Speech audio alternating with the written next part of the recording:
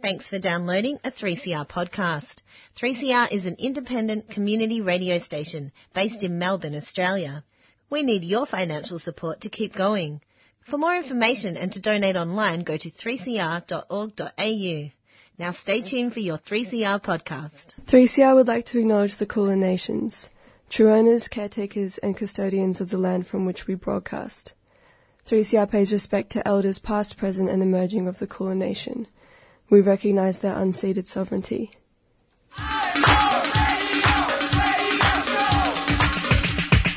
This is 3CR Breakfast. Oh, yeah.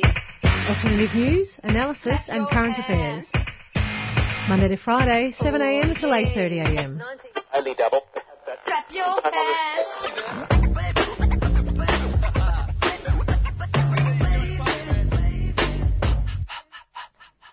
Good morning. You are listening to Tuesday Breakfast on 3CR. The time is 7am. You're in the studio with me, Zoya, George. Good morning. And we have a very special, not guest, but brand new host. You may recognise her voice from having been on the show a couple of times, presenting on Freedom of Species, having a spectacular podcast of her own. It's Madison Griffith. Oh, can everyone hear me? Yes. Yeah, no, everything's good. We're just thumbs up. I can see the mic. I can see the mic. It's my first early morning, clearly. We got in and I looked over at Madison. I'm like, which mic are you? And she's literally sitting between two mics that were pointing at her. And I'm like, that's not quite how it works, buddy. You've done this before. The more the merrier. So we have a pretty exciting show coming up, I reckon. Yes. Yeah. We've got news headlines coming up, obviously. After that, at 7:20, who do we have, George? We're going to be speaking to Dr. Margaret Beavis, who is the president of the Medical Association for the Prevention of War Australia.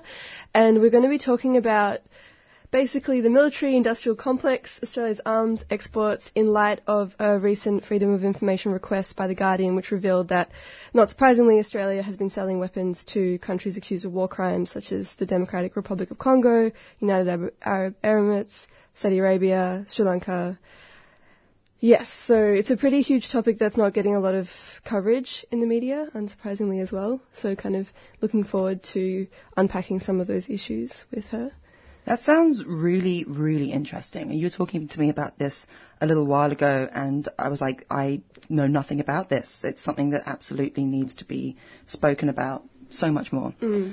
After that, we are going to be playing some more speeches from Invasion Day. We've been playing one or two speeches every single week since Invasion Day from the rally, and this time we have a couple more to share with you. So that should be really good. Just kind of keep the momentum going, and for those of you who weren't able to attend or weren't able to hear certain speeches, we're going to be playing those today, maybe in the next coming weeks as well.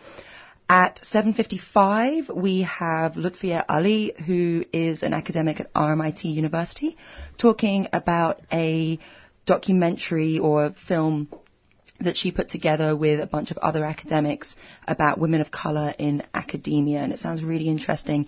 It's part of the Activism at the Margins conference that is happening right now at RMIT that Vicky Grieve-Williams spoke about last week, who was one of the organisers of the conference. So for those of you who, aren't able to go to the conference or anything like that, we've got someone in to talk about the things that are happening, and hopefully over the next couple of weeks we might even get some more people in. So I'm really excited to hear that, and I saw on Twitter yesterday a lot of people talking about Patricia Collins' keynote speech and on intersectionality and activism. Oh, I saw some. Really wished I'd been there. I know, I saw some pictures and videos of that, and it was just, Patricia Hill Collins. Could you imagine being in the same room as her? I mean, George, you were in the same room as Angela Davis once, weren't you? What? Yeah, the Prison Abolition Conference. She was, Yeah, that's actually coming up this year. Just keep that in mind. Tuesday breakfast road trip. Definitely, yeah. And then at 8:10, we'll be speaking to Sam Hibbins, who's a Greens MP, and covers a lot of the LGBTQA plus stuff. And we're going to be talking about a bill introduced to Parliament, which will amend or hopes to amend the Equal Opportunity Act. And my understanding is it's kind of trying to address some of the issues that have popped up with the religious discrimination bill and trying to address that at the state level so that schools and other institutions can't discriminate against queer people. So that'd be good to hear about. Absolutely. Up now, though, we have thrown Madison into the deep end. Yes. Yes. This is how we haze at Tuesday breakfast. I messaged Madison the day before going, hey, you're doing news headlines, by the way. So off you go, Madison. Okay, so these news headlines are taken from The Guardian. A donor to the Liberal National Party received a $5.5 million jobs and investment grant, despite potentially being ineligible because it is a registered training organisation. So this was Nolan Meats, and it was approved to receive the grant under the $200 million Regional Jobs and Investment Packages business stream, despite being listed as a registered training organisation, which disqualifies it under the program guidelines. The Shadow Infrastructure Minister, Catherine King, said the government had failed the test Scott Morrison set for Bridget McKenzie by funding an ineligible project. Also, former Resources Minister Matt Canavan repeatedly delayed releasing documents about his interactions with coal lobbyists. It's a very serious topic, and I really just went coal lobbyists until he resigned his post, rendering a Freedom of Information request void. In weather news, heavy rain in parts of regional New South Wales could have relieved immediate water security issues in as many as 20 towns. And Scott Morrison, people still hate Scott Morrison, is battling rolling ructions inside his government and sustained opprobrium from voters after a summer of catastrophic fires and now catastrophic floods, with the latest Guardian Essential poll confirming the Prime Minister remains in the political doldrums. And in more glamorous news, let's talk about Parasite, which won everything at the Oscars. And so the victory for Parasite is the first time a foreign language film has won Best Picture. And on his victory tour of awards ceremonies leading up to this, Bong had told audiences, once you overcome the 1-inch tall barrier of subtitles, you'll be introduced to so many more amazing films. Oh, I love that. That's so such good. a great sentiment. So Zoe and I can't go and see that film because it's scary. Yeah, I don't do scary. I literally, we were driving in here and I said that I couldn't sleep last night because I watched a scary episode of Doctor Who. Oh, that is genuinely how bad I am at scary. So there was a hilarious thing on Twitter, which is how I start every sentence, apparently. Love it. Yeah. It was at the Oscars of things that aren't actually queer but are queer, and it was the women in Parasite. So I really want to see it now. Yeah. After that. That sounds interesting. Yeah. I might try as well, even though it's not my genre. Yeah, it's like speaking of things that like aren't queer but are queer. It's like Hustlers, right? Well, that was it. Yeah, it's totally. J-Lo pole dancing to Fiona Apple, incredibly queer. Yeah, the whole film was so queer. The name of the film, Diane, so queer. Why? Just that idea of like it's got a very Jolene longing woman name feel to it. I can kind of see that. Yeah. Or like, windswept beaches and someone walking along just yearning after the person they can't be with because her name's Diane. Yeah. That's a really, really good point. Anyway, should we go to a song maybe? Sure. I also just I saw this yesterday that Western Australia is planning to ban puppy farms and the sale of puppies from pet shops, which seems pretty significant. I saw that. Yes, is this the first of its kind in Australia? I don't know. Yeah, I vaguely saw that as well. I think that's a really, really big step. Yeah. Maybe what we'll do is we'll go to a song, have a quick peek through it, and come back with an update about puppy farms. So I would like to play a remix of a Chronic song with Sampa the Great, and this track is called Black is Beautiful. Here is a story told to the children of Africa.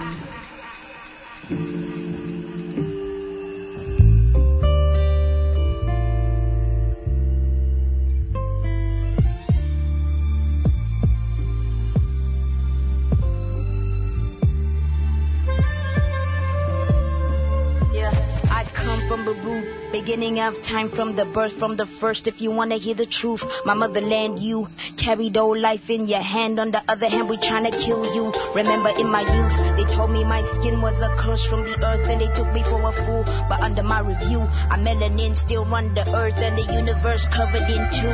We talking about you, black skin, black kin, black God, black love, black kids, black heart. Black and then baying and black start. If you're tired of hearing black, here's another black bar. They try to wipe away all my black thoughts and cover up on my black past. Blow the nose of the pharaoh just cause they don't wanna let me see up on the glory of God. Now, they never told us that black is beautiful. They never told us black is beauty. They never told us that black is beautiful. They never told us. They never told us that black is beautiful. Yeah. Black conscious, understand the plight of my people. Now we looking way past equal. Another generation march on the steps to feel legal, just so they can kill another hero. Sounds so feeble to fight for the rights that you know, the land that you own, for the right that you own, just to push back to the life that you know. Right back fighting for the rights of us, so me and my people came from the land of the blacks, kingdoms and nations. In fact, you studied old black, your knowledge of the science and spirits and chemistry, numbers and math. We manage all that, the knowledge of aerodynamics and pyramids, still to know that. A matter of fact, inventions you see, trust me, that they all forget to mention they black. What credit is that? You cover up my greatness on purpose. My future path vaguely uncertain. My destiny truly still hurting. Melanin deep and I'm still out searching. Royalty, royalty, help me find shelf. Africa, Africa, help me find wealth. Zion is asking for help in the day of my judgment. Story I go tell ya. They never told us that black is beauty. They never told us black is beauty. Yeah, they never told us that black is beauty. They never told us. They never told us that black is beautiful.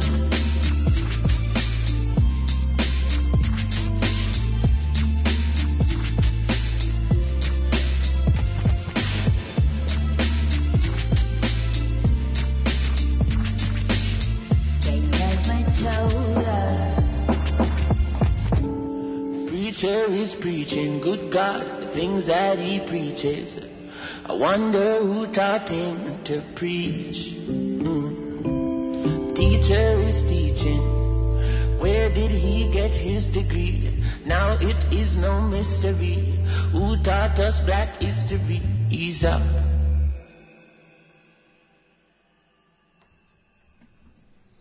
That was a great song.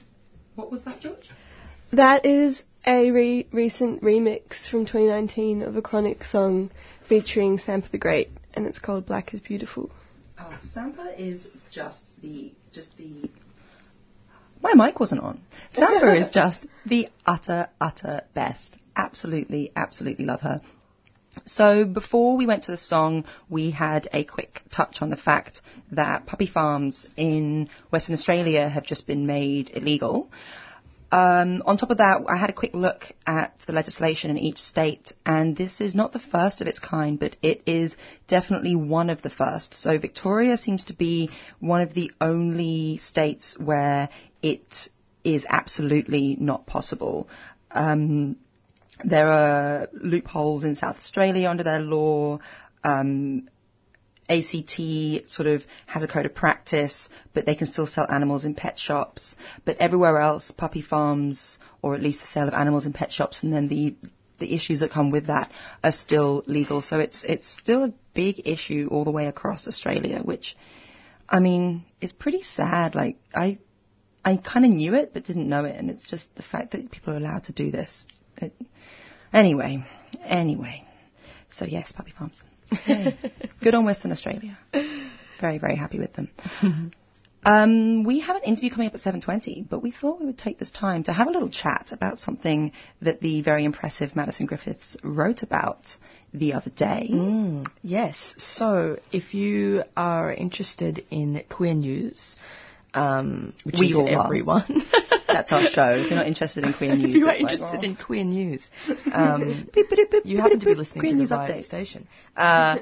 So Jameela Jamil received a lot of, as in the absolutely stunning actor and radio presenter Jameela Jamil, received a lot of hate isn't the right word. Blowback, perhaps? Yes. From it being announced that she will be involved in the new show Legendary, which is a show on voting and queer culture and ballroom culture, something that not all queers know how to do and not all queers are entitled to do, which is an important point here that I think Jameela Jamil did not acknowledge. But she ended up coming out as queer in response to this backlash, and what came with that was an unbelievable amount of biphobia, gatekeeping, and Jameela Jamil said that due to her South Asian background and the complexity surrounding her identity, it took her a long time to come out as queer. So I wrote an article about my own experiences coming out as queer, which I was meant to post on my Facebook to come out to my South Asian family, but then at the last minute decided to instead post a cute photo of me bald, which I thought would suffice.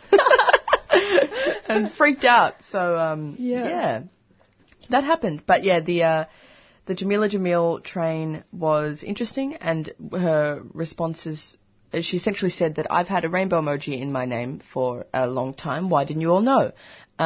Which I thought was really, really interesting. And I sort of wrote about, I'll read a little section, just one little paragraph to summarise what my 7am brain is not doing. That queerness as a blanket term means too much and too little at the same time.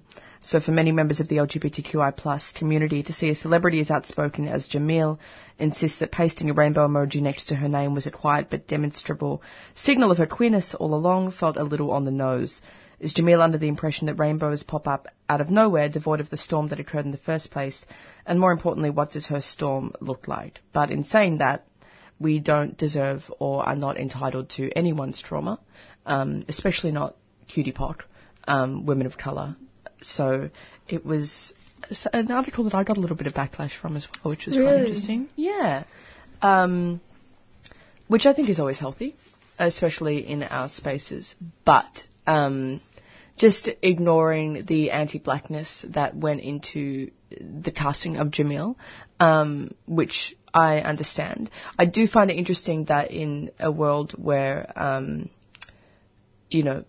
someone like RuPaul has had an entirely white cast, some of whom are not queer, just friends of Ru, why Jamil gets more backlash than, why a woman of colour gets more backlash than years of sort of queer representation being very, very white, and not even queer in some instances. So I do find that, that was a little bit frustrating, but it also worth acknowledging that the show is not necessarily just around queerness. It is around a subset of queerness that has been championed by a lot of queer, trans, black people, and that needs to be acknowledged thoroughly.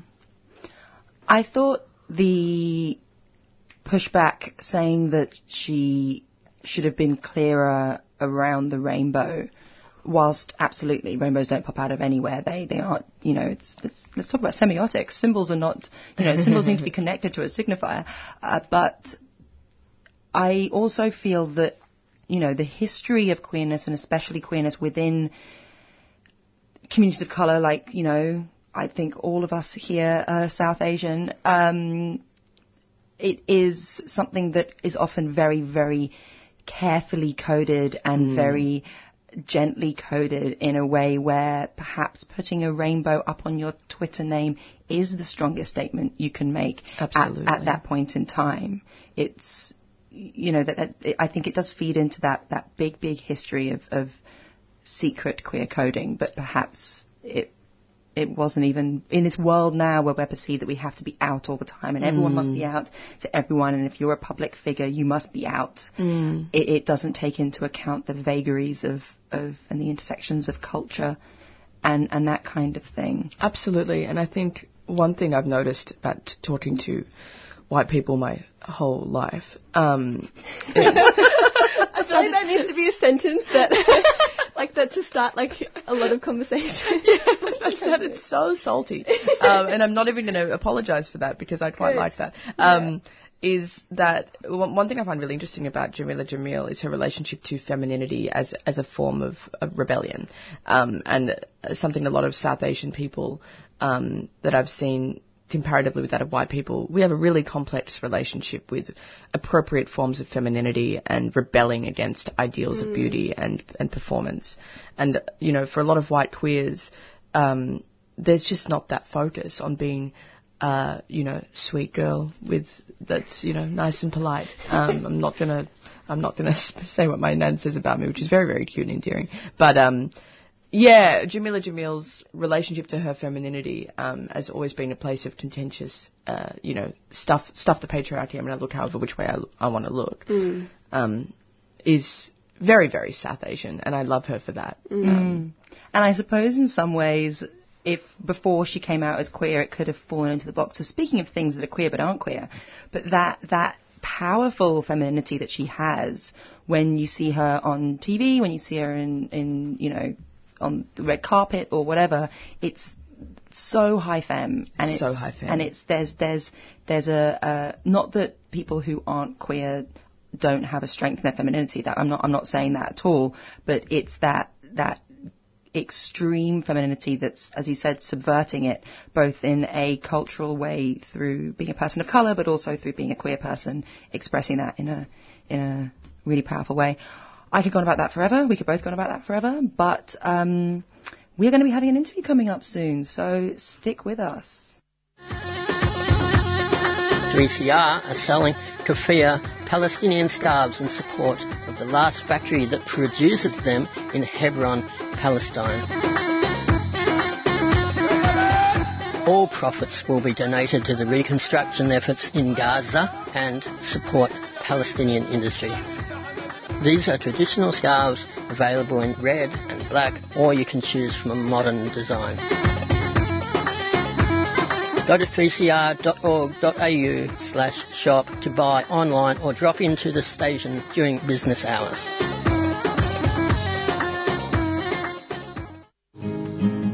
Six years I've been in prison. Beyond the Bars is 3CR's annual prison project, giving voice to our Aboriginal and Torres Strait Islander inmates right across Victoria.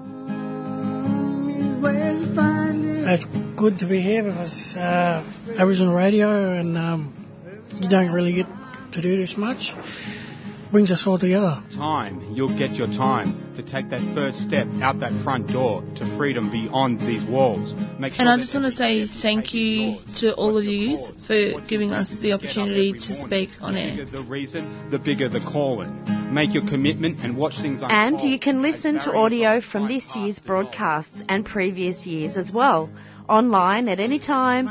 Just go to 3cr.org.au/Beyond the Bars.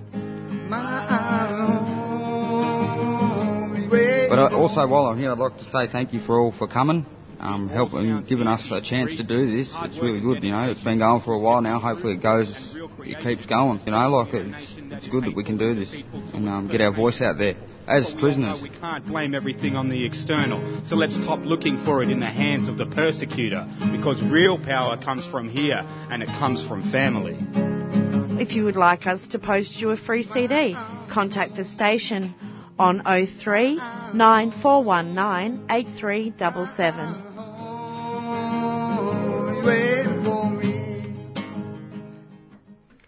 You're listening to Tuesday Breakfast on 3CR. On the line we have Dr. Margaret Beavis, who is the President for the Medical Association for the Prevention of War. Time to get outdoors and lock in your next fitness challenge. Time to tackle Australia's original team challenge, Oxfam Trail Walker, happening in March. You and 3 mates will journey through 100 kilometres of bush trail within 48 hours. Teams start together, stick together and finish together. Oxfam Trail Walker is a life-changing experience, and every step you take helps raise vital funds to support people living in poverty. Register your team now at trailwalker.oxfam.org.au. A 3CR supporter. You're listening to Tuesday Breakfast on 3CR.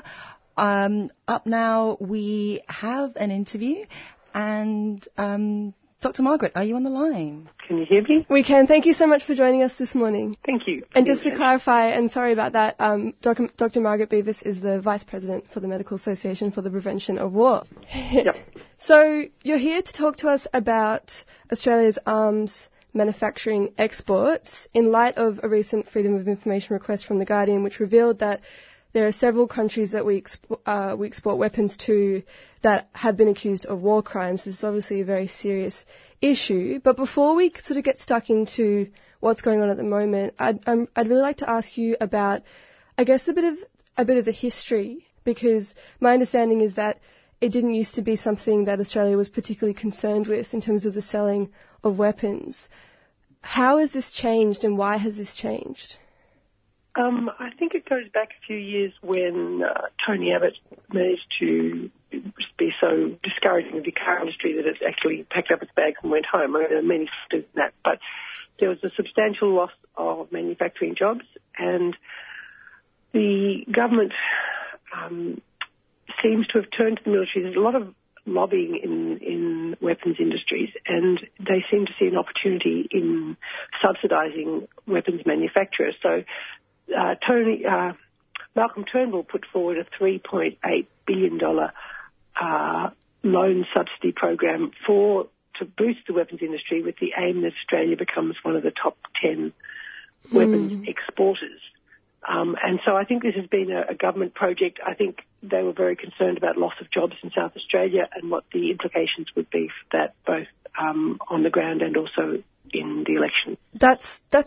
That's huge, that figure of subsidies. That's massive. I think it's something that is not talked about nearly enough in the media.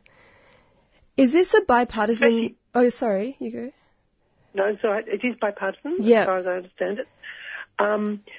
What's really interesting is if you subsidise other industries to the same extent, you get much more bang for buck. We know that there are many more jobs available for the same amount of money in health, in education, and in renewable energy. There's some really good research coming out of Brown University saying sort of about double the number of jobs in one area and 1.5 times in others. So if they try to justify the subsidies on jobs grounds, it's actually very poor value for money.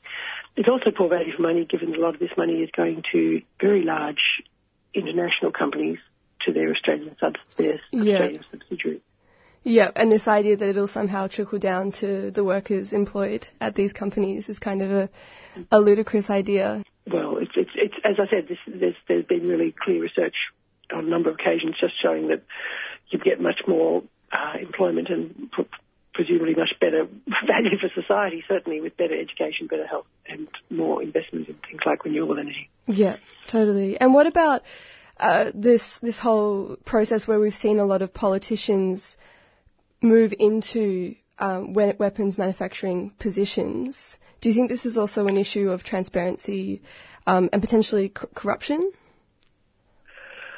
There is the American president in the early 60s warned of the rise of the military-industrial complex. In Australia, we're seeing the rise of the military-industrial political and educational complex. We have politicians such as Kim Beazley, who for a while was on the board of Lockheed Martin.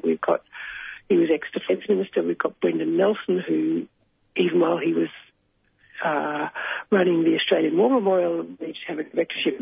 It's a very French company that makes weapons, and including nuclear weapons.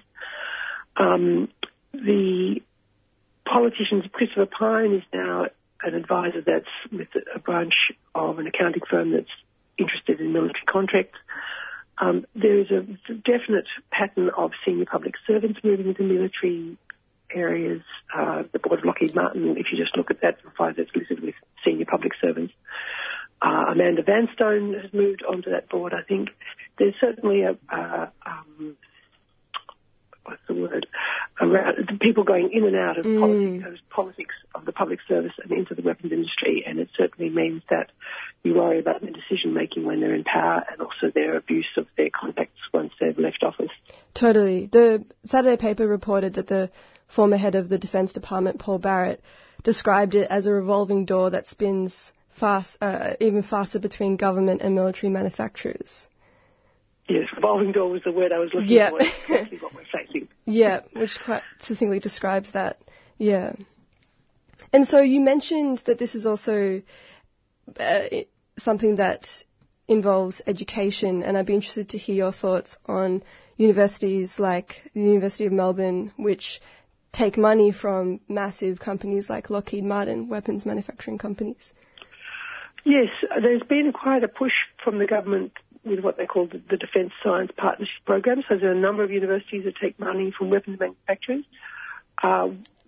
Medical Association for Prevention of War have been had a significant campaign with Lockheed Martin, and the University of Melbourne. We've gone and interviewed and spoken with Vice Chancellors, no, not the Vice Chancellor, he's refused, but Deputy Vice Chancellors of Research, of Ethics. We've spoken to the Dean of Medicine, the Dean of Engineering, we've spoken to a Professor of Engineering. We're very disturbed that the University of Melbourne is taking money from Lockheed Martin, given Lockheed Martin's got a very long history of convictions for corruption around lobbying and foreign influence, and also is a major manufacturer of nuclear weapons. It's a great, it's actually a disgrace that our universities are so short of funds that they're reduced to taking money from these highly unethical companies. Yeah, I mean, we can't deny the fact that there is a lack of funding for universities, but surely this is not the place to seek that money. Yes, I think that the University of Melbourne, when we've spoken to them, have come up with defences like, oh, we don't know what the research is going to be used for. Well, if you're dealing with Lockheed Martin, which is a company that's 79% weaponry, it's pretty certain that the PhD research that's being done will end up in weapons. They're doing research on autonomous vehicles and sensor technology, and I think to pretend that this research won't end up with the weapons companies and weapons manufacturers is disingenuous at best. Yeah, pretty poor excuse. If you just tuned in, I'm talking to Dr. Margaret Beavis, who's the Vice President for the Medical Association for the Prevention of War. I'm interested in asking you about the media and how the media covers these issues. Do you think that there is a degree of silence that we've seen and continue to see around this? Absolutely. I think the coverage of this issue has been really poor. The exception, there's a number of exceptions. The Guardian has done some really good work with Freedom of Information about where Australia is sending its exports, and shamefully we are exporting to a number of countries that are accused of crimes, Saudi Arabia, Yemen, the Congo, Sri Lanka, and we had a large number of exports to those countries. And what's really concerning is that there's absolutely no transparency around these transactions. The Freedom of Information the Medical Association for Prevention of War have put in freedom of information to try and find out what we're selling to Saudi Arabia. The Guardian have certainly done extensive freedom of information work about not just Saudi Arabia, but those other countries I mentioned. And there is the material that comes back is so heavily redacted that you can't tell what's happening at all. So because there's no transparency, there's no accountability. Now, the Medical Association for Prevention of War wrote to the government and said this is not good enough. They wrote back and said that, well, actually, we, the public servants involved, said we've not approved any sales that have been assessed as being contrary to the Arms Trade Treaty. In other words, not to countries that are accused of war crimes. But there's no transparency around this. There's no accountability about this. And the justification they give is not one of national security. It's one of commercial incompetence. Well, we need to know that's a very poor excuse for no transparency about weapon sales to countries that have been clearly accused of war crimes. It's extraordinary that they're selling weapons to places like the Congo especially, but also to Yemen and Saudi Arabia where, sorry, my apologies, they're not selling to Yemen, they're selling to the United Arab Emirates and the Saudi Arabian governments who are at war in Yemen, and there's a lot of war crimes happening in Yemen by both sides. Yeah, and clearly that's a case in point of militarism in action if the bottom line is money rather than national interest or something. Yeah. There's a company in Canberra called EOS Systems who got not just the subsidies, the loan subsidies, but also got direct grant of $36 million, and they make weapon systems that put sort of guns and rocket launchers on top of vehicles, and they sell the weapons to the Saudis, but they promise us that those weapons don't cross the border into Yemen. Well, how would they know? How would they know if they're selling these weapons to the Saudis? How on earth would they know what the Saudis do to deploy these weapons? And there's a lot of wishful thinking and not really looking at the reality of what happens on the ground in terms of these weapons sales, and the government has a lot of questions to answer. Yeah, absolutely, and I'd imagine that the silence allows for this and even motivates companies to get involved with Australia because they can get away with this, basically. Absolutely, there's no transparency, so there's no accountability. And so what kind of work is done through your organisation, through campaigns, and how can people get involved with this issue? Well, we have a number of campaigns. We've certainly done some research in the last year looking at the spread of military funding into education, which is happening at primary and secondary level as well as university level. We've gone and spoken to the head of Questacon. We've certainly had a campaign with the Australian War Memorial, which is taking weapons companies' sponsorships, which is pretty revolting when you think it's memorialising the dead that have been killed by these weapons companies' weapons. We've certainly had dealings with Brendan Nelson, who whilst he was head of the War Memorial, had a major conflict of interest because he was on the board of Thales, this French company. At the same time, he was head of the War Memorial. We've certainly opposed the expansion of the War Memorial. They would have spent $500 million, which just to display more weaponry, open up a vast hall to display weaponry. I think that's inappropriate. We've got a number of campaigns. We're working with the Australian Arms Control Coalition to try and get some transparency about weapons exports. And also recently sent a letter about landmines because Donald Trump's now opening up use of landmines again, which is just covered by United Nations treaty, and yet so we've been calling on the government to make undertakings not to deploy landmines, not to manufacture landmines, and not to allow landmines to transit through Australia. We've also got a Quit Nukes campaign, which is to try and we're working to get Australian superannuation companies to not have money in nuclear weapons. It's pretty awful to think that almost all superannuation companies in Australia are invested in nuclear weapons companies, the only exceptions being Australian Ethical and Future Super, and probably another super company called Verve Super. But it's really very troubling when you think that lots of Australians who are saving up their retirement, some of that money is going to help build nuclear weapons. It's pretty appalling. Yeah, absolutely. If people would like to get involved, please come to our website. It's mapw.org.au. Sign up for our newsletter. Join. We have both memberships for people in the health professionals, but we also have associate memberships, and we're always very happy to have new and active members or just new and passive members, whichever. Yeah. Thank you for all that information. I mean, this is clearly a very concerning issue to hear about the fact that Australia is militarised at every level to the point at which it's filtering into our education institutions. It's extremely concerning. I hope we'll see some kind of media investigation into this and some more discussions around this. But thank you so much for your time this morning, Dr. Margaret Beavis. Thanks for the invitation. 3CR broadcasters present over 100 radio programs every week, including a diverse range of community language shows. Come semua dengar 3CR Community Radio. Please subscribe now. تستمعون إلى إذاعة 3CR Community Radio. الرجاء الاشتراك الآن. நீங்கள் உங்களின் சமூக வானொலி 3CR-ஐ கேட்டுக்கொண்டிருக்கின்றீர்கள். இன்றே இணையுங்கள். Están escuchando Radio Comunitaria 3CR. Suscríbete ahora. Metzuk Getzek Radioi Gairanin, Voratain Guda Melbourne High Karotin. Hima Artsanakrevetzek Iper 3CR Antam. Support the station that gives your community a voice. Subscribe to 3CR.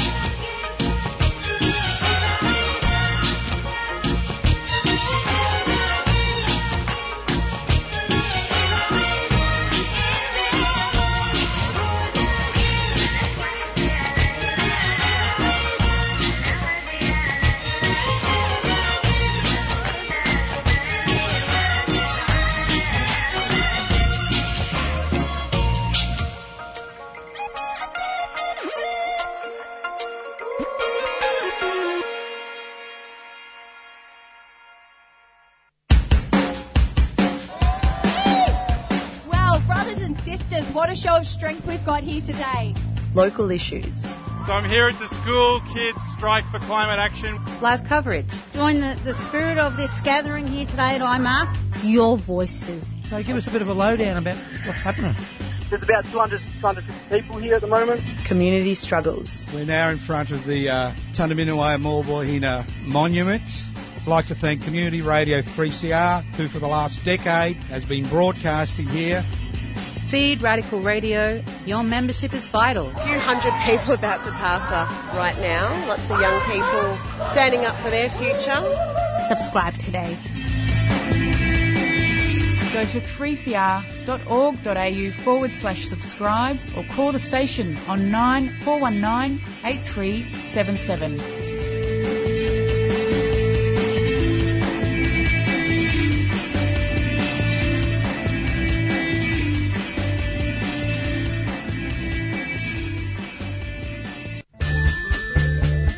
.3CR is about community, and we welcome your participation at the station. 3CR is open to a wide diversity of volunteers and is a great way to connect with Melbourne's activist community. Have you ever thought about volunteering, doing a reception shift, getting a program on air? Training in radio skills or contributing to one of the station's committees. There are many ways to be involved at 3CR. To find out more, go to 3cr.org.au and get in touch.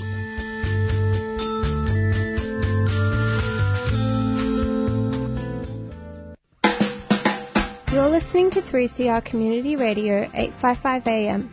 Visit the 3CR website at 3cr.org.au/podcast to hear the most recent recording from each show, or 3cr.org.au/streaming to listen live.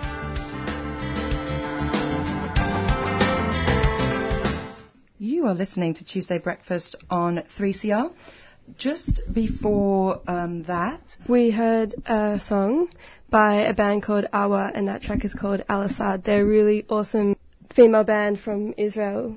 They're really good. I love your music choices, George. Every single Tuesday I come in and I get to listen to more music that there's your playlist that you put together for 3CR is like my favourite thing in the entire world. I listen to it all the time. It's like being back in 3CR. It's amazing. And speaking about being back in 3CR and how amazing it is and all about 3CR, this week is Subscriber Drive, which basically is us calling out to all of you out there to subscribe, renew your subscription or make a subscription with 3CR. You can do that on 3cr.org.au/subscribe.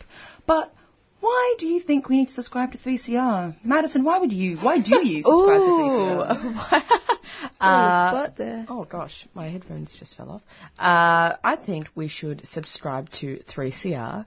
I feel like I'm at school doing like a report. I think we should subscribe to 3CR because it directly funds Radical Radio and media, which is so essential in today's cultural climate. And it means that everyone that gets up and puts in the hard work, gets to be supported in some way, shape or form. Yeah, absolutely. And so if you're convinced by that, the costs are $35 for concession, $75 for full, and $150 for solidarity. So there's a few options there. And really, really important to do. I mean, last week we had Vicky Grieve-Williams on, a little teaser for our interview coming up in about 10 minutes' time, talking to another person who is speaking at the Activism at the Margins conference. But Vicky put it so wonderfully when she spoke about the importance of media like radio, and especially community radio, and especially 3CR, in really pushing activism, the creation of community, and the importance of it to be able to achieve what we need to achieve, because we can't do this unless we all come together and we talk about the things that are important, and we give a platform to the voices that don't get a platform in quote-unquote mainstream media because they're funded by advertising or by government. The fact that we're not funded by government, the fact that we're funded by listeners and by subscribers is the reason why we get to do this, and we get to bring these stories, and we get to do things like play content from the Invasion Day protest.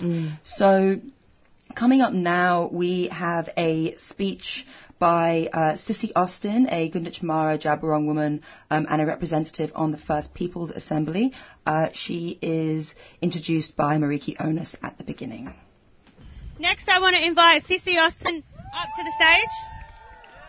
Sissy Austin led a protest at the Ballarat Council the other day when they sung their national anthem right after they did a Welcome to Country, and she made an international embarrassment of them, and there were only a small group of them. The fearlessness of this human being right here is unmatched.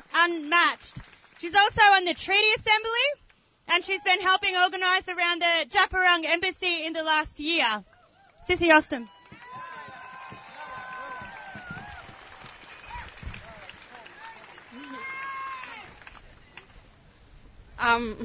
Thank you, Mariki. Yes, my name is Sissy Austin. I acknowledge the traditional caretakers of the land that we're all on today. I'm sorry, I'm really nervous. I'm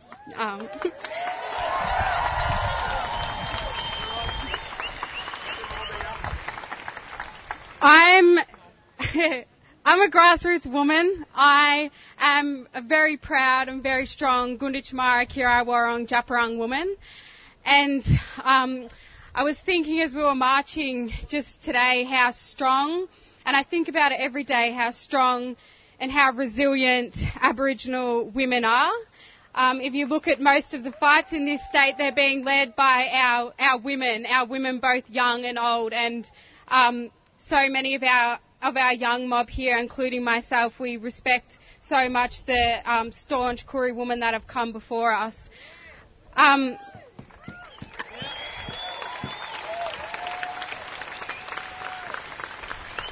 In June 2018, we heard that our country was under threat from the Victorian State Government and Major Roads Projects Victoria. And I told the story at the Djab Wurrung rally of the day that myself and a couple of others, Arnie Tracy Onus in particular, she had a suitcase and a tent, and we arrived at this amazing country that has fueled us for over 2 years, nearly 2 years now, to protect and fight for Djab Wurrung country. And on that day, Arnie Tracy had a tent in June 2018, and she set it up, and she had a piece of cardboard and wrote on the piece of cardboard, Djab Wurrung Heritage Protection Embassy. And from that, I don't know if everyone has seen, but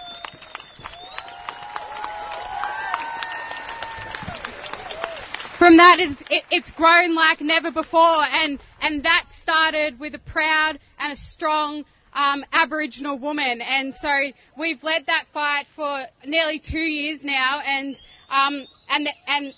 that is reflective of the strength of us as Djab Wurrung women. I'm comfortable in staying, and I will always be a grassroots community member, and I'm comfortable in calling out conflicting agendas of the Victorian State Government. As Mariki said, I was elected onto the First Peoples Assembly of Victoria, which I'm very grateful for the Southwest region. But I also won't be silenced by the agenda that's being imposed on the elected treaty members. I will stay strong in who I am, and I will continually call out what I am not comfortable with and what I don't feel like reflects our community.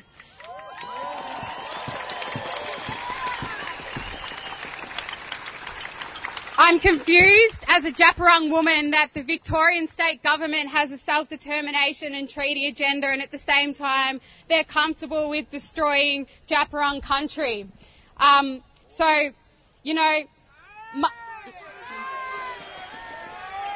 My advice to mob and all of our supporters is to keep an eye on the grassroots mob within things like the Treaty Assembly. There are some of us in there, which is deadly. Arnie Donna is one of them, and the moment I feel like something such as the Victorian state government's treaty agenda isn't something that I'll feel comfortable handing down to the younger generation. You'll see me step off that treaty assembly. For now, I'm comfortable in being in there, and I'll always stay true to who I am, and I'll always stay strong. I am strong, and I'm proud, and yeah.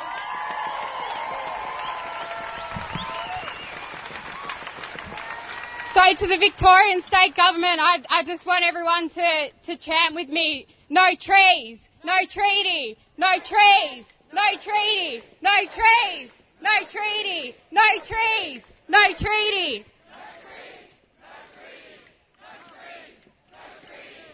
That was the absolutely marvellous Sissy Austin speaking, a First Nations Assembly representative, Gunditjmara and Djab Wurrung woman, at the Invasion Day rally on the 26th down in Federation Square.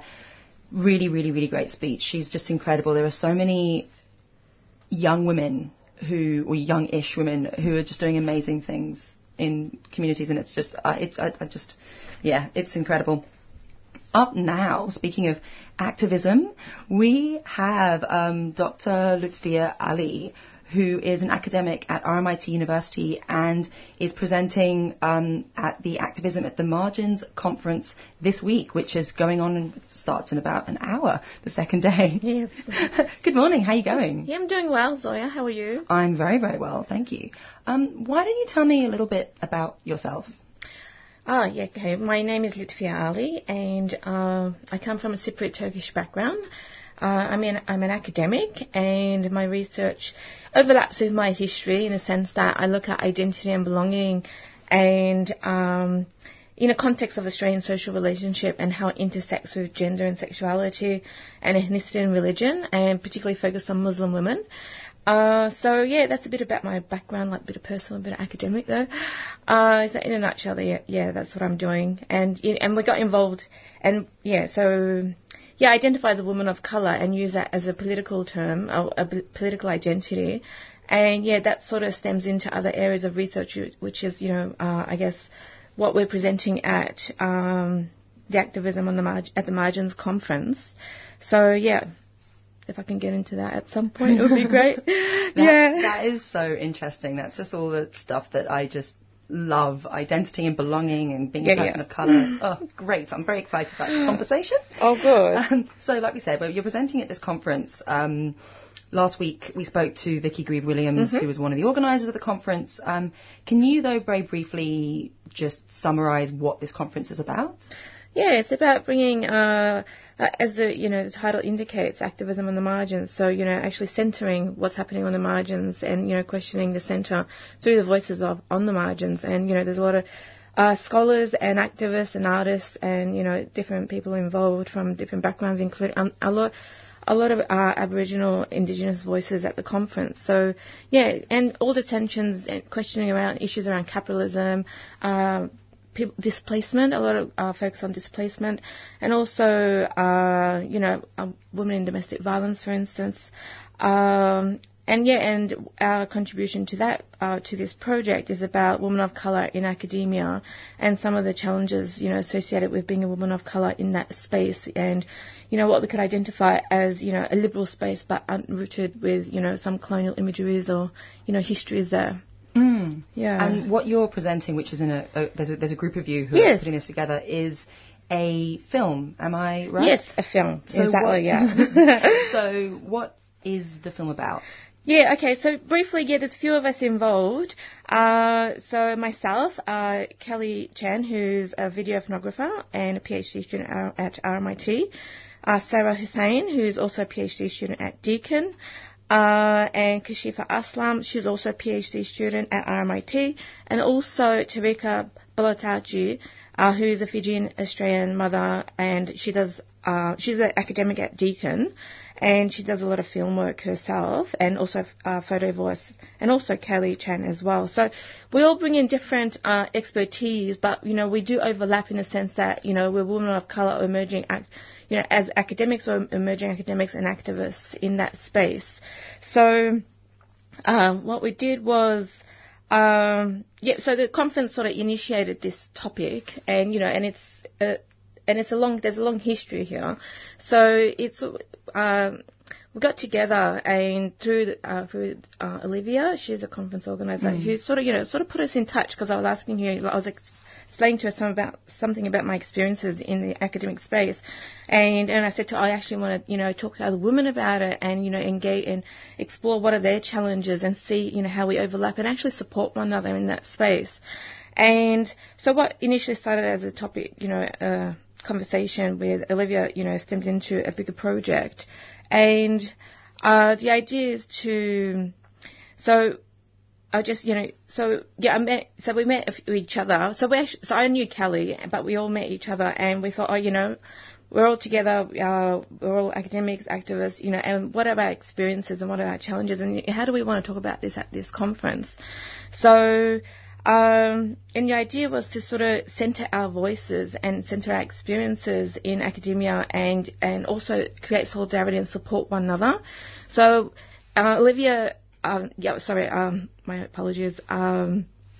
Tarika suggested a movie, a short doco called Black Chicks Talking, by Leah Purcell, and she said, why don't we follow that format? So that sort of gave us, the platform as an idea, like as a point of departure for our project. And also a lot of our work, we draw on women of colour as a political framework, and in doing so, we can actually address different diversities. I thought I'd put that on airplane mode, but that's my alarm. Oh, yeah. So going back, so we use that to address, our different intersecting locations. So women of colour, not just about women and race, but also, being a second generation, being international student. And what does it mean having those, occupying those locations in this space? And also, exploring, a lot of times our work, as it turns out, is quite connected to our history and our lived experiences.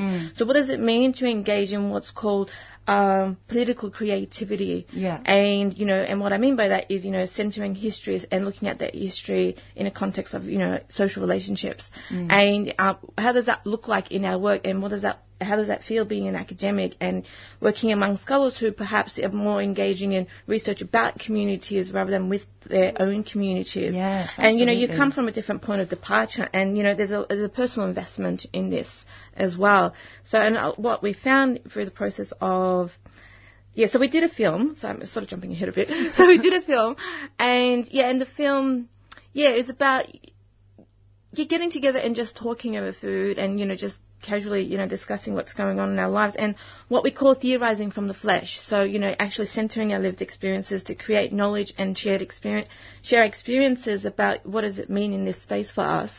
And in doing so, privileging the lived experience and not fragmenting that from our history. Because what you find in academia, or, what has historically been rooted in, is this idea that knowledge can be produced from an absent position. And so what that often results in, actually knowledge is being produced from, even though the intention is to centre people's voices and communities' voices, because there is a lack of not adequate attention paid to how, researchers' history is actually informing their subjectivity and their history in terms of, the relationship to power. How is that informing their understanding of people's voices and actually representing voice? Yeah. So, and what happens sometimes, and in my work, and that's a motivation for my work, and a lot of the work of the women that's involved in the project, is actually questioning not just public knowledges about their communities. So, for instance, Fijian a community, or in terms of Muslims in Australia, which is some of the topics that we looked at as well, because of my background and also Kashifa's background. And also, like Hong Kong, Kelly she is an international student from Hong Kong, so what's happening in that space and how people's voices are being represented, and she's like centering people's voices.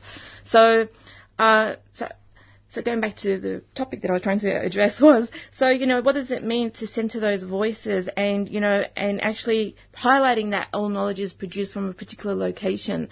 And if we're not addressing that, actually results in what's called epistemic violence or epistemic racism. So, you know, producing knowledge is about people that are actually reflective of their lived experiences. So even though the intentions are anti-racist and, you know, with good intentions, sometimes academia has historically produced and, you know, and I can speak a lot about Muslim women as being homogenized as this, you know, even though the idea is to challenge these representations, you find in academic literature that, you know, the Muslim woman is veiled and bound to her religious identity and uses her religious identity as a point of departure for agency. But really, in reality, we're actually way more complex than that. Yeah. And, you know, we're not just Muslim. We come from a set of history, you know, like it could be Turkish or it could be, you know, Albanian, and it could be transgender, and all these different relationships intersect and give way to diversity. So the idea is to claim these voices in academia, and this is what we're trying to do in our work, as it turns out. So, you know, we're engaging in what's called, you know, some sort of transformative resistance through the knowledge that we're producing. And in the process of doing this film, we actually found that what motivates us is that lack of, you know, representation or the lack of adequate voice, and also our anger. So anger is quite central to our work, or as it turns out, you know, a motivating factor of trying to shift these representations and centre, you know, knowledges that are centred, that are actually privileging everyday lived experiences of communities. And, you know, and recognising that we're in the process of producing that with participants and with, you know, our communities, and recognising that all knowledge is quite limited. So, you know, being humble about that, I think, is really important. Yeah, you know, that we actually are partial knowers, so to speak. Yeah. So that's some of the things that we, you know, shared and discussed, and what it provided this, you know, this film. And we chose the film as a method. And again, it goes back to Leah Purcell's work, and, you know, and also because we've got filmmakers in our crew, like Kelly and Tarika. And also it gave us the agency to control how much we wanted to share, because some of the things that we do talk about, you know, it can be quite vulnerable in a sense that if you're speaking about racism in this sector and, you know, and how it plays out, because people are good, well-intended, but sometimes, you know, people are blind to racism as well. So, you know, highlighting these issues in a public space, you know, is sometimes it can be a bit, you know, you don't want to compromise your career opportunities, or you don't want to fragment your relationships. So often, so what we found was chose this as a way of like controlling how much we want to share and what we want to share, and, you know, and then, you know, we'd share things among ourselves, and we'd be like, oh no, we don't want that in the video, definitely not. So, you know, exercising that agency, and also, you know, demonstrating that, you know, knowledge is not just in writing, but it actually can be produced in digital forms and, you know, through video, and also, you know, subverting the idea that knowledge is happening in universities by actually taking a film and, you know, filming ourselves at home, you know, in the lounge room, with the dog in the background, you know, like that kind of stuff. And the idea is to shift these ideas that, you know, knowledge and, you know, ways of knowing and theorising is actually, you know, not just happening in academia, that it's in everyday places, and to move that away and, you know, to subvert that, you know, the idea that academia, that knowledge happens only in that space. Or privileged knowledge. Yeah. So privileging other spaces, I guess, and, you know, demonstrating that. It's like an act of resistance in itself. I love that idea of, there's a couple of things that you said there. Two things I think that really jumped out to me.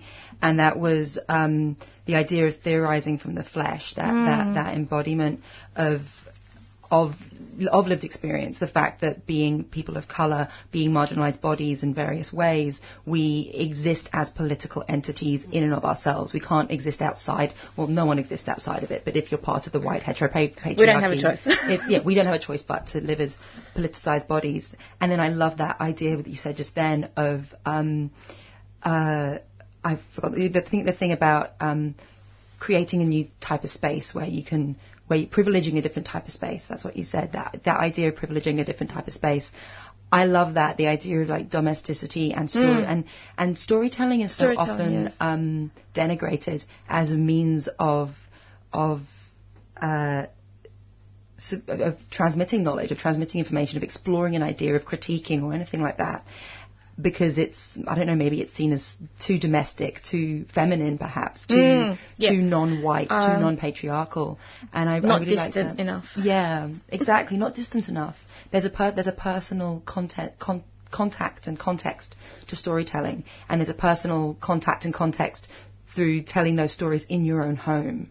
And I love the way that you take that, but then also have agency by creating a finished product that goes, this, I'm showing you this, but you're not allowed to control this. Yes, and it's exactly what we did. You're right, So, it was an interesting process. And through this process, it's not just about sharing and validating each other's stories, but we actually found it's a place of healing as well because of that validation and supporting of each other, and just normalizing that, this actually happens. And there might be some people that doesn't understand some of our challenges, but we understand each other's voice. And even though we've got different, histories and different ways of viewing, we found differences between us in terms of how we might, see issues. But at the same time, we allowed, because that, you can think, from different subject positions, you can allow for that, different lived experience and how that actually leads to research and how we think about social issues. So so it was quite interesting to see how we navigated those differences as well. Absolutely. The idea of sort of differences bringing us together. Yes. Lutfia Ali, I could speak to you at this all day, but unfortunately, we have run out of time. Very, very quickly, would there be a way to watch this documentary outside of the conference? Yeah, so what we'll be doing is probably shortening it a little bit and, providing snippets of it. And we want to put it up online and actually extend the project and create a forum for other women in academia to actually share their stories and their narratives about their experiences. That's and perhaps interviewing, making a bit more mobile. So we'll see. But yes, it will be available online, but I can't give you that information at the moment. We will definitely stay in touch and get the information from you so that we can learn more about this, because this is fantastic. Excellent. Lutfia Ali, thank you so much for coming in to speak about your project. Thank you, Zoya. Hi, my name's Pilar Aguilera and I'm 3CR's chairperson. I'm urging you to become a 3CR subscriber. We need to keep independent, radical, dissenting voices on air. Social change doesn't just happen, we need to nurture it. We desperately need to hear alternative ideas that allow us to organise, build community and change the systems that continue to oppress us and destroy the planet. Put your money where your mouth is. Become a member. Subscribe today.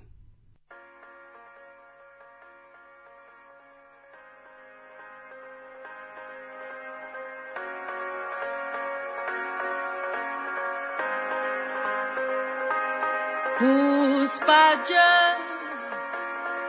Bubaka Kaka Burizangon Buapokang Puspaja Bubaka Kaka Burizangon Buapokang Canton Chigaka Sangpong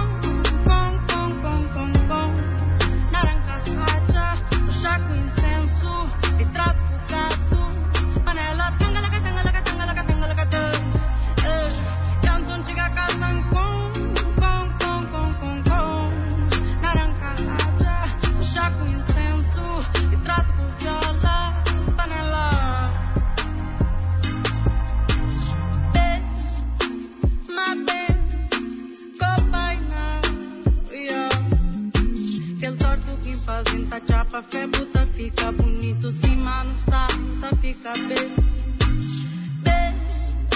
My bem, go by now, aquele torto que fazem tá chapa febo tá fica bonito, cima no está, tá fica bem.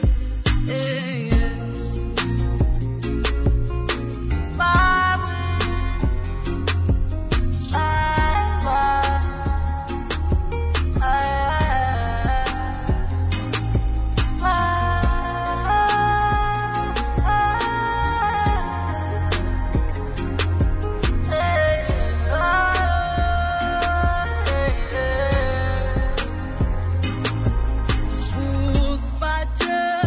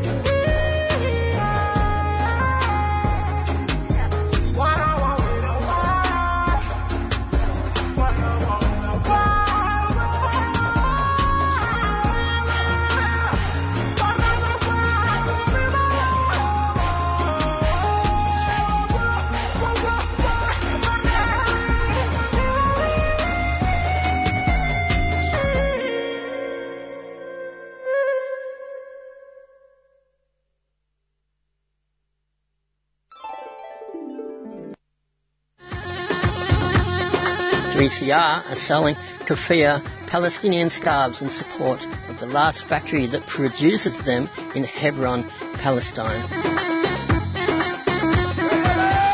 All profits will be donated to the reconstruction efforts in Gaza and support Palestinian industry. These are traditional scarves available in red and black, or you can choose from a modern design. Go to 3cr.org.au/shop to buy online or drop into the station during business hours.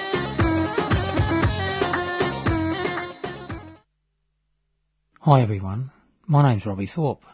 I'm with 3CR Community Radio. Every year we have a subscription drive. It's a way of supporting our organisation maintain itself through the year, and we rely on the support of the community. One way to do that is to subscribe and become a member, become part of this organisation itself. Get in contact with 3CR. You can go to the website 3cr.org.au, or you can ring on 9419 8377. 3CR ensures that our voices, Aboriginal voices, are heard on this radio station. So it's a good way of supporting Aboriginal people as well by becoming a subscriber for 3CR Community Radio. You're listening to Tuesday Breakfast on 3CR. The track we just heard is by Myra Andrade. It's called Tan Kalaka Tan, A Colours Show, released in 2019. And on the line we have Sam Hibbins, who is the Greens MP, covers a lot of the LGBTIQA plus stuff, and is here to talk about a recent bill that has been introduced in Parliament. Thank you so much for joining us this morning, Sam. Good morning. Thanks for having me. So, can you tell us a bit about this bill? Yeah, sure.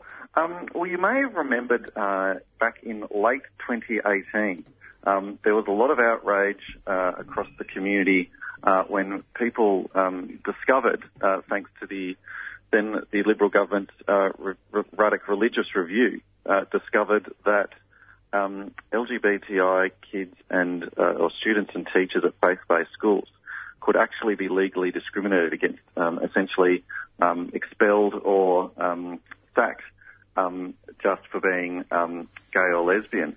And there was a lot of outrage in the community, and there was a lot of promises from politicians at various levels of government to get rid of these laws. But unfortunately, we haven't seen that change in either state or federal parliament. In fact, it looks like the federal government's going in the opposite direction and looking to further entrench discrimination through their Religious Freedom Bill. So the Greens have introduced a bill. It's a bill that we've introduced previously into Parliament that essentially gets rid of these provisions in the Equal Opportunity Act that allow for discrimination against LGBTI students and teachers at faith-based schools. So this would protect them from being expelled or sacked or any other sort of insidious actions that could occur under these laws. And as you mentioned, in 2019 you introduced a similar bill, the Victorian Greens, which was voted down by the Labor government and the Liberal opposition. Yep. Why do you think it was voted down then, and do you think things will be different this time around? Well, yeah, it was really disappointing to see that bill go down.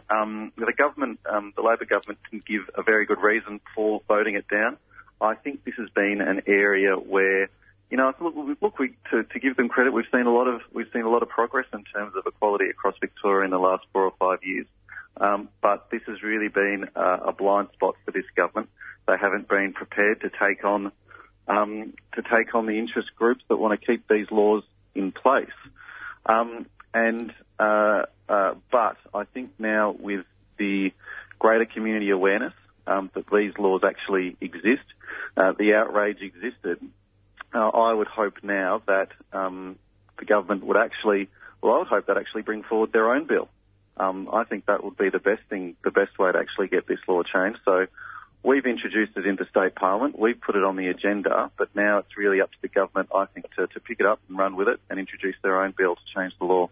And I think that's an interesting point, that there is more visibility now that we're dealing with the religious discrimination bill. Is that the reason why this bill has come about now in response to that? Yeah, absolutely. What we had is commitments at that time and this was during, of course, the state election, the commitment from the government at the time was that they would wait until, the federal government's review into these laws had finished, and then they would see what laws they might introduce after the federal government had acted. Well, it's pretty clear now that the federal government's not going to act. In fact, they're going to go in the opposite direction and further entrench discrimination. So really, we can't rely on the federal government. It's really now up to the state government to act. And the timing as well, purely coincidental, was the fact that the school year's starting. And we shouldn't be starting yet another school year for LGBTI kids to potentially face this discrimination in Victoria. Yeah, absolutely. And so I guess for a lot of us, many of us and our listeners who might not work in government, can you give us a bit of an understanding in terms of how state and federal governments interact? And if this bill did pass, how would it, and became law, how would it interact with the religious discrimination bill? Can it override it, or, how would that play out? This is one of the unclear elements at the moment, and there are concerns that the government's new religious freedom bill would undercut or override or undermine state-based law. There's been a number of iterations of the religious freedom bill going forward, so we're actually going to see what is actually going to be what's the bill that's actually going to debated or potentially pass Parliament. But my point would be, irregardless of that, the best thing that we can do here at a state level is get those protections in now for students and teachers. I think that would be a really strong statement and a really strong message to the federal government that they're going in the wrong direction. And put those protections in place now, I think would make it harder for the federal government to unwind them or undermine them. Totally. And I guess it's I'd imagine also what it represents for the public, to have a party that is standing up against this bill and proposing another bill. Yeah, that's absolutely right. In Victoria, we pride ourselves on being, a really progressive state. The government called themselves the most progressive government and the most progressive state. And we really got to live up to those ideals. And we can't just let this really important law reform and these really important protections that need to be put in place, we can't just leave them on the back burner and hope that the federal government's going to act. And so the bill has been read in the Legislative Council, the upper house of the Victorian Parliament. What are the next steps for it to become law? What's the possible timeline here? Well, look, as I said before, what we put it on the agenda, and what we'd really like to do is see the government introduce their own bill and pick it up and run with it. They've got far more control and time to put in their own legislation. But if they don't do that, we'll obviously assess and as the year goes on to see when the opportunities are for us to debate that bill as a crossbench party. We've got certain slots in which we can debate our bill. So we'll have to see really how things play out. But as I said, what we're really keen to do is see the government actually introduce their own bill. And hopefully, I would hope that this year that they'd actually do that. I don't think we can wait another year whilst with these discriminatory provisions are in place. Yeah, and this is clearly something that puts a lot of students at risk, for sure. Yeah, that's right. Yeah. And these, look, to give credit, there are a lot of faith-based schools that do the right thing. Yeah.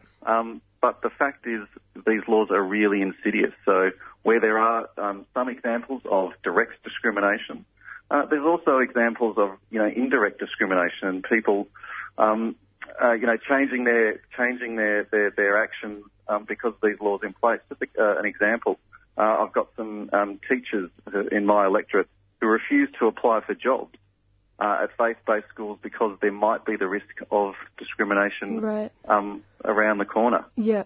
If you think of, say, a young person who's coming to terms with their sexuality at school and doing that in an environment where potentially, maybe, they might be expelled or they might be discriminated against.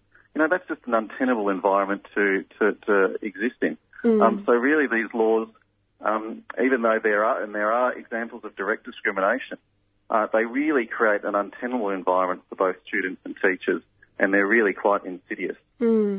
And particularly considering the fact that Australia is supposedly a secular society, this seems quite contradictory to that.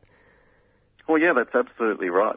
And it's also worth pointing out that these carve-outs in the Equal Opportunity Act that allow for this discrimination, they not only apply to faith-based schools, but they also apply to faith-based organisations and service providers. Right. And I'll give you an example, particularly homeless service providers, where you might have the situation of a young person being kicked out of home because of their sexuality, which still occurs in this country. We might not think that we're still there, but yeah, this actually still occurs. So they face discrimination at home. Well, they're going to be quite reticent to then access a faith-based homeless service provider if there's a risk of just facing discrimination there. So, look, our bill is to change the law for schools. We think that was a really pressing need and a first step. But what we'd really like to see, and what we've pushed for in the past, is to get rid of these exemptions altogether. Yeah. So if you're a faith-based school or service provider, you can't discriminate on the basis of sexuality. I'm so glad you mentioned that. I think that's a really important point, in addition, to add to this conversation that really needs to be acknowledged. And I guess we're talking about the most vulnerable members of our queer community, both younger people and people experiencing homelessness. How can listeners get involved with this issue and be active about this? Well, look, I think where listeners can be active is to really maintain their age, contact your government MP, speak out about it throughout your channels or attend any protests or rallies. What governments really have been able to get away with is the fact that they don't think people actually are aware of these laws. It's kind of been a little sort of like a dirty secret, if you will. And what they're banking on is that people either don't know about them or won't get upset about them. My advice to people is to really make it clear to your government MP or on whatever channels that you've got, your social media channels, that you are aware that these laws are in place and you are outraged that they're in place and governments need to act to change them. That's what I think is going to actually get it over the line in the end. Yeah, totally. And this is clearly a really important example that not everything is moving forward in this kind of progression, that if we are complacent, then things can be pushed back. And for queer people and allies, we really need to speak up about this. So thank you so much for your time this morning, Sam. No, thank you for having me and thank you for talking about this. I think it's really important. So, yeah, thanks so much. No worries. Have a good day. Cheers. 3CR broadcasters present over 100 radio programs every week, including a diverse range of community language shows. Kamu semua ada dengar 3CR Community Radio, please subscribe now. تستمعون إلى إذاعة 3CR Community Radio الرجاء الاشتراك الآن. நீங்கள் உங்களின் சமூக வானொலி 3CR-ஐ கேட்டுக்கொண்டிருக்கின்றீர்கள். இன்றே இணையுங்கள். Están escuchando Radio Comunitaria 3CR. Suscríbete ahora. Մեծուկ կեցեք ռադիոյի գայարանին, որը ցայն գուդա Մելբուրնի հայ քաղաքին։ Հիմա արձանագրվեցեք իբր 3CR-ի անդամ։ Support the station that gives your community a voice. Subscribe to 3CR.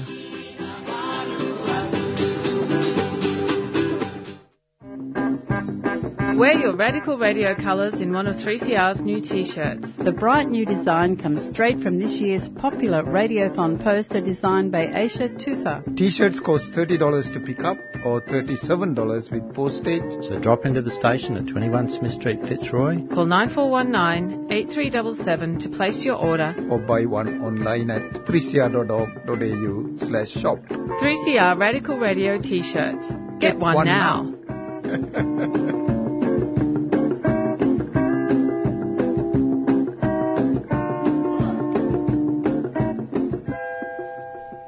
This is Tuesday Breakfast on 3CR. We are coming to the end of our show. That was a great interview, George. Thank you. Yeah, it's really good to listen about some really important legislative movements that need to be happening in this space. So that was a great show. Yeah. Madison, how did you find your first show? Good. I feel quite confident. Mm-hmm. Every time I get up early, I feel very inspired to get up early tomorrow, but I am sure that I won't do that. No. I'm having a nap this afternoon. That's my plan. I don't know about the rest of you. So on the show today, we had Dr. Margaret Beavis, who spoke to us about Australia's arms exports, very problematic, selling of weapons to countries accused of war crimes. Then we had Dr. Lutfia Ali speaking about a film about women of colour in academia at the Activism at the Margins conference, which is being recorded by people at 3CR, so we'll be having some content for you later. Yes, and lastly we spoke to Sam Hibbins, Greens MP, who talked about a bill that's been introduced to Parliament to amend the Equal Opportunity Act, basically to tackle the religious discrimination bill at the state level. Up next is Accent of Women, so please stick with us. And, of course, tomorrow morning, Wednesday breakfast, and you'll hear us next week. Thank you for listening. Have a great day.